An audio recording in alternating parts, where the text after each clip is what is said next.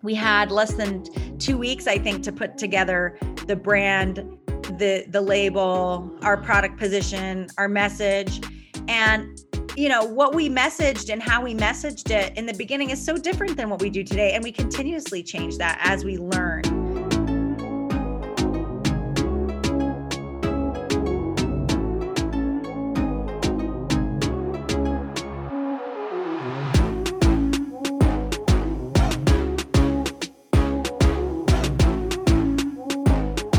Hi Visionaries, welcome back to another episode. If you're new here, I'm your host Rebecca Walcott. Visionaries dives into the stories behind the most successful disruptors, change makers, activists, entrepreneurs, you name it. It'll leave you inspired and enlightened to be your own visionary.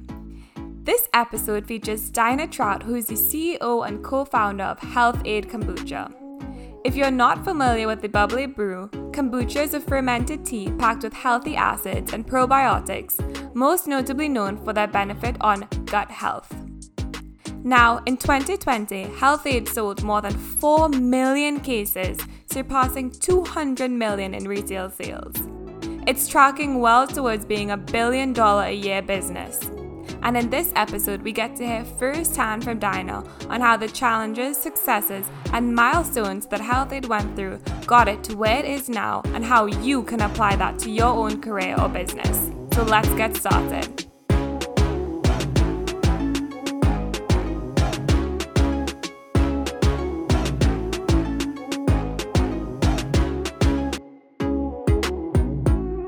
We ended up landing on kombucha sort of in a roundabout way.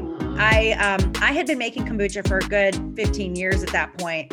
I learned how to make it back in graduate school. I went to graduate school for nutrition. And, I was the type of nutritionist that was really into holistic, healing and how foods can heal. So naturally, I cooked a lot. I fermented things. I seeded things. I sprouted things. And I found my way to kombucha there. And I made really good kombucha, but I didn't know, of course, it would be my identity a decade later. So fast forward to this time that Justin, Vanessa, and I wanted to start a business.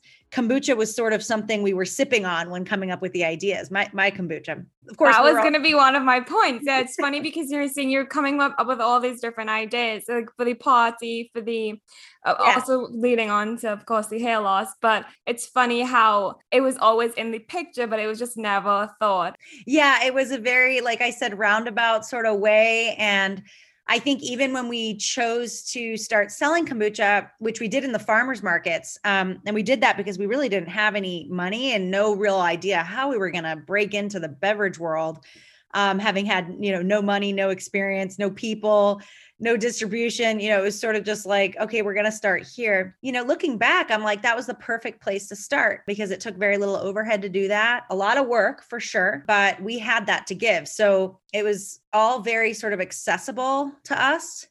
And it allowed us to grow the business step by step. Even though it grew very fast from there, it allowed us to grow it sort of organically like that. So we could invest more each week invest more and never be in a situation where we couldn't. Of course, we needed help along the way through people and through investors eventually. But yeah, it was a pretty awesome beginning and, sort of an unlikely one, I guess, because I don't think any of us thought we were going to start a beverage company. No, exactly. And it's incredibly successful. But I wanted to talk specifically about that farmers market moment because you had this idea at your club that you would do. You said your husband is dealing with what could possibly be, some hair loss. And you're thinking you can use the SCOBY from kombucha to make some sort of mask for his hair. But you never actually went on to making that mask. You just decided to do the kombucha and you didn't have a fleshed out brand at the time. You had a very great product, but not a fleshed out brand, but you still went for it. You still went to that farmer's market and sold out within an hour. So can you touch on the importance of just running with an idea if you believe in it? Because I don't ever think there's an exact perfect time to start. There's always a bunch of things you want to fix. Yeah. I mean, it's probably the biggest takeaway from this whole business is, and it's a repeated one. It didn't just happen at the beginning. I'm constantly reminded of this, that The game is played out there, and everything you're doing inside, it's just practice. And while it is important to practice, you have to really balance the amount you're investing in getting something perfect and getting something right with the learnings you're going to get from out there in the real world. And my thought is that what you get out in the real world, nothing can replicate that. It is the real market. And so your best lessons are going to be learned there. The best information is going to be from there, not from any research you could possibly invest in. So I do find a lot of entrepreneurs get stuck in this sort of beginning phase of trying to get their product and brand just right for market. And I just think that has to be balanced with an understanding that everything you need to learn is out there. So the sooner you get out there, in some respects, the better, because what you learn, you can then implement and then continuously improve. So yeah, I mean, the farmers market was such a great space for that. Well, first, even just entering the market, you're right. We had less than 2 weeks, I think, to put together the brand, the label, our product position, our message. And, what we messaged and how we messaged it in the beginning is so different than what we do today. And we continuously change that as we learn. And, it worked. I think part of it is certainly luck. Maybe we landed in a good place from the get-go, but even if you don't, and I remember even some examples of things we said that clearly didn't land, and it was like by the following week, we just knew not to say those things, or things that did land. And by the next week, we knew to always say those things. Again, nothing that research could have ever told me, I think, nothing I would have intuitively known. So yeah, I'm a very big believer of, that sort of Nike tagline, just do it. Because I know you mentioned that in a podcast too. And I think it's a simple way, because even Nike started off small and look at where they are now. So it's like, you got to just, like you said, just do it. You got to just do it. It doesn't have to be perfect. It's not going to be perfect. And, you can always take steps forward to improve. So yeah, I'm a big believer in not putting too much time or pressure on getting it right the first time. I know in a podcast you mentioned that investors are not your friends. So can you tell me a little bit more of the point at which you realized, okay, crap, I need to get investors, because you had such a high demand, but you really needed capital? Yeah. And let me clarify by saying investors are not your friends is not the same thing as saying investors are your enemies. It's basically just saying they're not your friends. Friends love you for you, and they're going to do, they care about your heart and your feelings, and, they'll go the extra distance for you. That's what a friend and family member does. And you can find yourself in a business, especially, as an entrepreneur in the beginning stages, for sure, you can find yourself sort of thinking these people are your friends because you love your business with your heart. It is not only a financial thing, probably. It's something you're passionate about. It's kind of your baby. So when other people are invested in your baby and they sort of look like they're helping you along with it, you start to think of them as a family or friend. It's very easy to get caught up in that sort of mental space of being like, oh, we're in this together. And it's very important to decouple that. They're not in love with your baby. I mean, they are insofar as it will make them money, but there may be a time, and there will come a time, where your desire will conflict with their desire for the business. And you're going to have to come to terms with the realization that they're not there for you. They're there for the business success. And I had to learn through a very dark sort of, I like to call it my moments of swampy. It's a swamp of, it's a messy swamp of despair is the time that I feel like you go into sometimes in business. And every entrepreneur understands that there's the high moments, but there are those very down moments. So this was a down moment, an example of a down moment where I had to learn that it was incorrect for me to expect them to go along with my desires for the business necessarily. And it is not betrayal, because it had nothing to do with that in the first place. It's more about correct expectations of who investors are And the faster you can understand they're not your friends. Yes, they're your partners in business, but they have a different end in mind. And, don't get so emotionally distraught when they disagree, because it has nothing to do with you personally. No, exactly. I had a very similar conversation with Beatrice, who was telling you about, where she sort of also dealt with investors, but as a Black woman, she was only one of 40 at the time to get $1 million in funding. What Beatrice mentioned when she said, if you give them $1, they're expecting 10. And it's not like she has any hard feelings about it. That's just what it is when you're working with investors. But her end goal was she wants to actually sell her company. And she's been very clear about that. And it also deals with, generational wealth and being able to be financially free. And she has come to terms with that with herself and said, this is what I want. Now that you have investments and it's taken off so much, your sales are like 200 million a year. Have you said, okay, it's at the exact place that I think it should be. I think I will eventually sell. Where do you stand as of right now? It's a complex answer. So first I'll tell you where it started. When it started, I had really 2 or 3 goals, I would say. Looking back, they're a lot clearer. I think then I wasn't as clear on this, but for sure, a part of it was financial, a big part of it. I did not want to be living paycheck to paycheck anymore. And that's how we were living. It was like I would wake up in the morning and go to bed at night being like, I want freedom from this. I couldn't describe it any other way except that I needed to have financial freedom, and I wanted to have a life where I could do whatever I wanted. And for me, it wasn't about flash airplanes and cars. It was just about freedom to live the life I wanted. And I knew that it was going to take great effort to acquire that type of wealth. And I even had grand visions of like not working when I'm 50 and being able to travel the world with my family. These are sort of things I think I realized maybe unclearly at the time, but now I look back and I'm like, no, absolutely. Finances were a part of it. So for sure, acquiring wealth for my family and really financial freedom was a huge goal and still is. And I think I did have to get comfortable with that overall. I don't think if you asked me at the beginning what my goals were, I would have even been able to articulate that. I think it was very subconscious and I was ashamed of it because money is bad, but actually it's not bad, and now of course I've become very comfortable with talking about money, wanting money, sharing with others how you can get more money. Obviously it's hard work and it doesn't just come.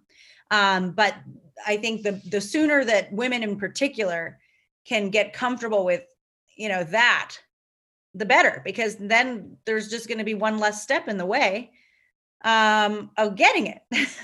And if it's going to be money that gets you the things and the experiences that make you happy, then we should get everything out of the way so you can be happy, right? It's like a really simple thing. But now, of course, I've had the luxury of 8 years to sort of get through those things. So yeah, that's one of the goals. Another goal I had back then was proving I could do it. I think, I don't know if it was an internal thing or an external thing or a combination, but for whatever reason, I felt I had something to prove. I had to prove that I could build this business. And I feel the same way with myself too. It's like I do all these things, even the podcast. I'm like, it's sort of like, I want to prove that I can be in a Zoom call with you of all people. Like for us to connect is one of those things that's like, I want to prove that I can have a conversation and ask you questions that I want to know. And I think it's also a personality sort of thing too, where you are constantly challenging yourself.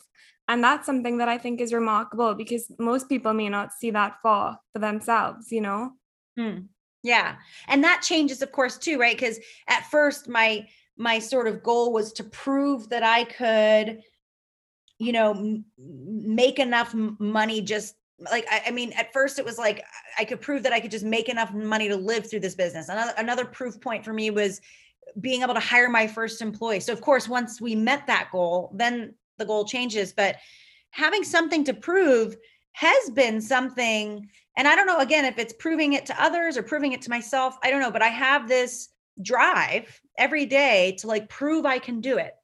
So I think that's just a part of my personality, is I'm a little bit of that like rebel that has to, you tell me I can't do something, that's going to make me want to do it. And so if somebody says like, oh, like women are, only 2% of funds, from private equity are given to women, I'm like, I'm going to be one of those 2%. Watch me, that's just what drives me.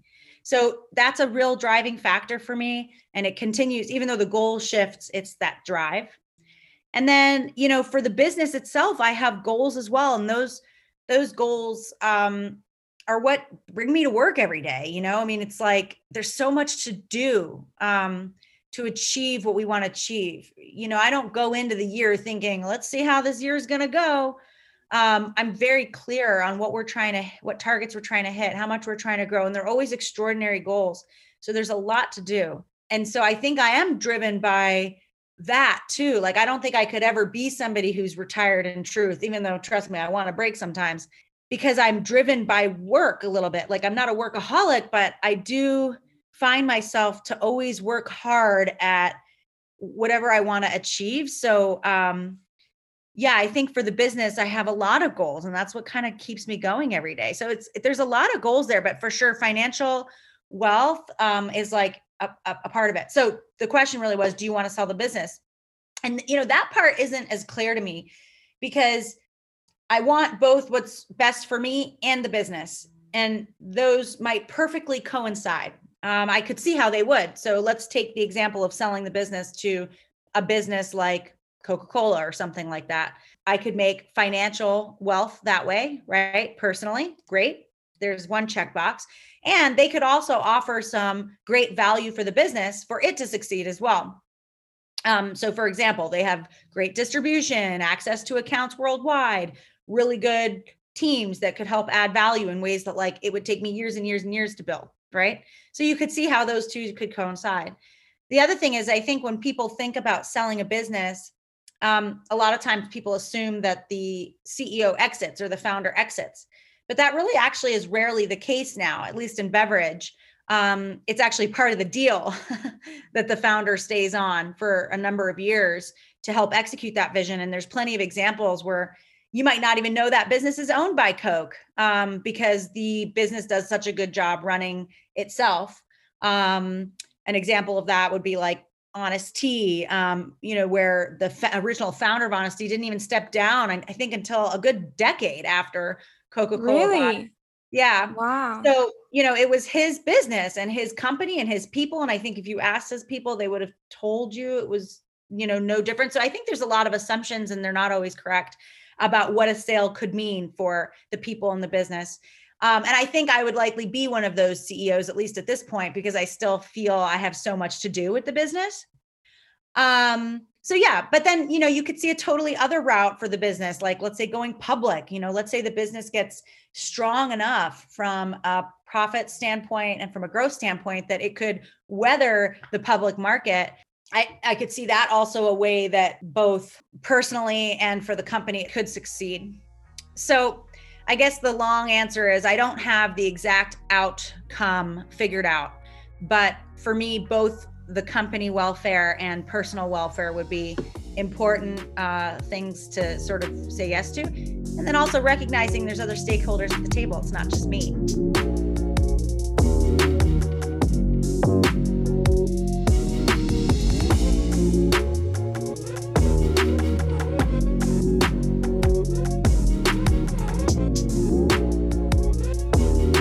Wow. Okay, so now we're going to shake things up with a little rapid fire questions since we're halfway through. A couple of questions to get to know you better. Are you ready? Ready. So what's one weird fact about you that most people don't know? I think people probably don't know I speak Lithuanian, and that the Lithuanian culture was a big part of my upbringing. I went to, like, my first language was Lithuanian, and I polka danced my whole life. And that's like a really big part of my culture and sort of value system. And yeah, if you ever saw on the bottle of Health Aid kombucha, there's a little figure on the upper left hand corner of the label. It's like, it looks like a guy on a horse. That's actually a Lithuanian symbol called the Vytis. And it stands for I guess the best way to translate it would be victory. And it represents a really great rebel warrior who eventually became a king in Lithuania, but, kind of fought off the bad forces and represented the country. Anyway, it was sort of an underdog figure for me that really represented not just our story, but a little bit me, like it sort of aligned with the values that I feel I connect with. So yeah, Lithuanian is probably something people don't know about me, but it's a huge part of my life. That's amazing. And if you could switch lives with one person for a day, who would it be? That's a great question. Dead or alive? First, I was going to say Elon Musk because... Oh, he's epic. Yeah. Yeah, I think it would be really cool I would just learn a lot. I think it would be really cool to connect with just what it must be like first to be in a public market like that with so much scrutiny, so much expectation. I think I would be curious what that feels like. And then, just to, understand, I don't know, a little bit about his brain, being so innovation focused. Like that's something I want for myself a little bit. Like I want to get more comfortable with innovating and doing super futuristic things that people say you can't do. That's a part of my brain. And I don't know if it's a confidence thing or a competence thing, but like I really admire that in him. And I'd love to take some pointers on like how to start that type of journey. And so I don't know, that's where my brain went first. What I also appreciate about people is authenticity. And if it's one thing, he's always authentic, which I think is what makes people love him even more. Okay, so final question.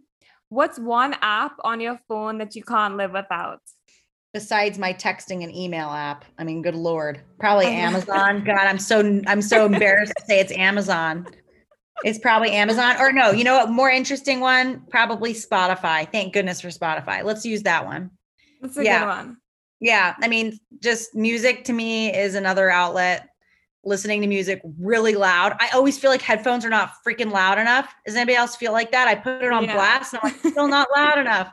I want it to just take over my body, like a waterfall, just loud music. And sometimes I'm into soft acoustic, but it's still got to be loud. And sometimes I'm like super hardcore rap, and that's got to be loud too. So yeah, I would say thank goodness for Spotify. I can find any song in the world, I want. And it's just tap and finger away.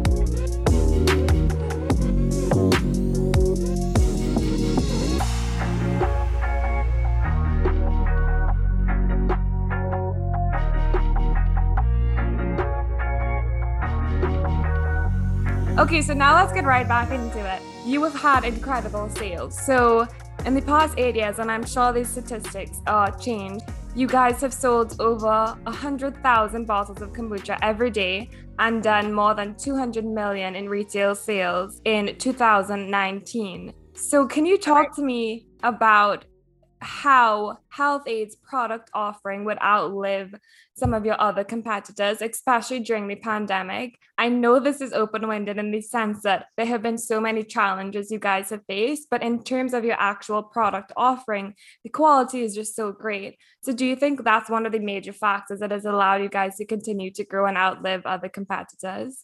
Yeah, I think so. I think it's probably quality and taste. I mean, I think it's those two things that bring people back, and in quality, it's probably more about how it makes them feel.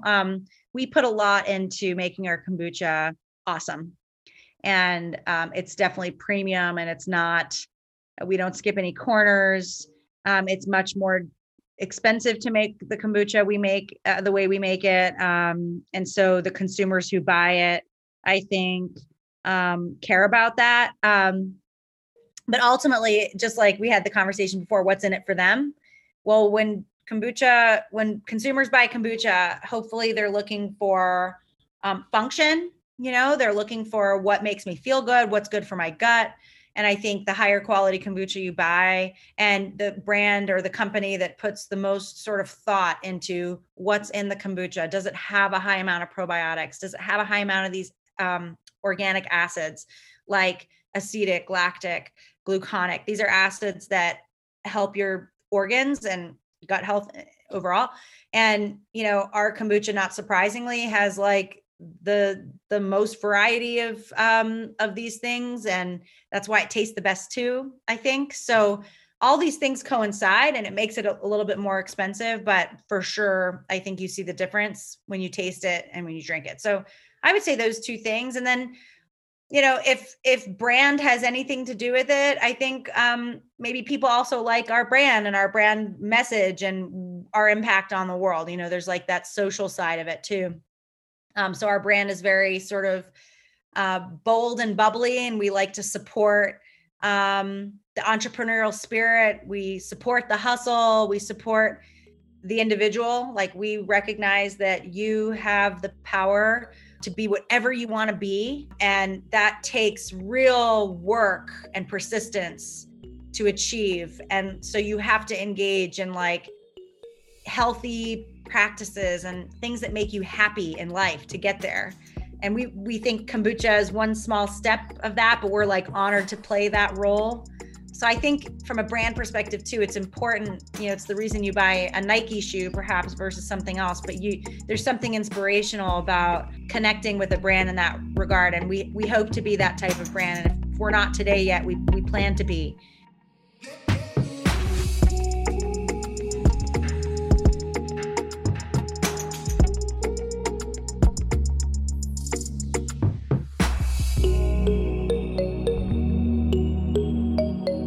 I want to know, is there something that people have never asked you that could be completely aside from healthy that you've always wanted to talk about, something about your story or your business or just yourself that you wanted to share with the world?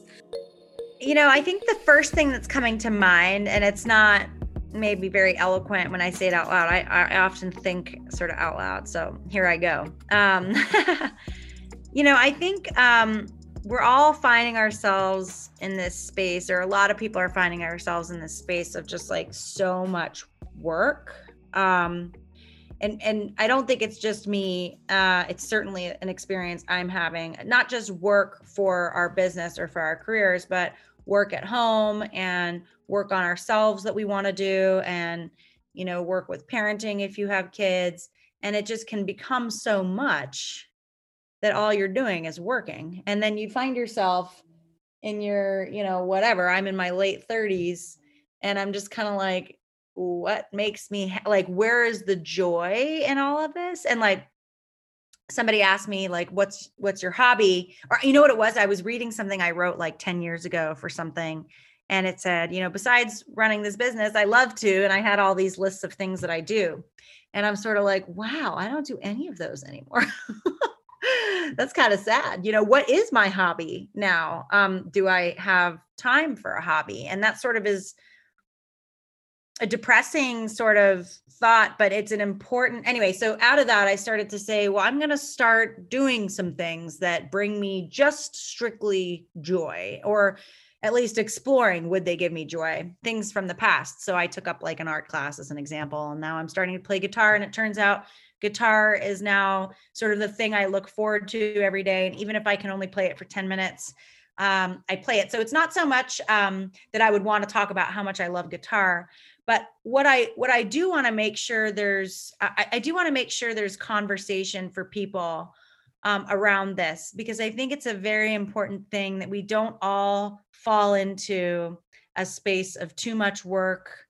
And that like, the point of life is, at least in part, to have joy and to just like enjoy it. And so again, I don't know why my brain went there, but I do think we often spend time about success and accomplishments and even the difficult work it took to get there. But I think it is also important to talk about the sort of not the downside of too much work, but the importance of carving out time, not just for yourself, but for joy.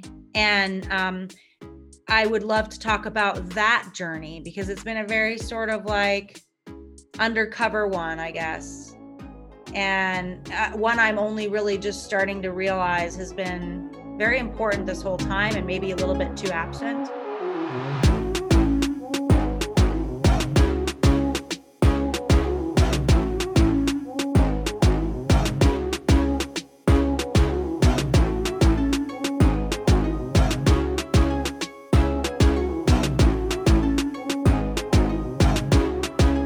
Well, visionaries, thanks for tuning in to another great episode. If you haven't yet, hit that subscribe button, and you can follow my career services platform at The Connect Forward on Instagram, and you can follow me at rwalcottxx. I wanted to extend another note of thanks to Dinah for coming on. I really enjoyed this conversation, and I hope you enjoyed it as much as I did. You can also help support this podcast by going to the anchor.fm link in the description. Next week's episode features Nadia Okamoto. Nadia is a 22-year-old Harvard student, and in early 2020, Okamoto co-founded August, a lifestyle brand working to reimagine periods. Nadia is also the founder of Period.org, an organization fighting to end period poverty and stigma that she founded at age 16. Under her leadership as executive director for 5 years, Period addressed over 1.5 million periods and registered over 800 campus chapters in all 50 states and 50 other countries. So stay tuned for that episode and see you next time.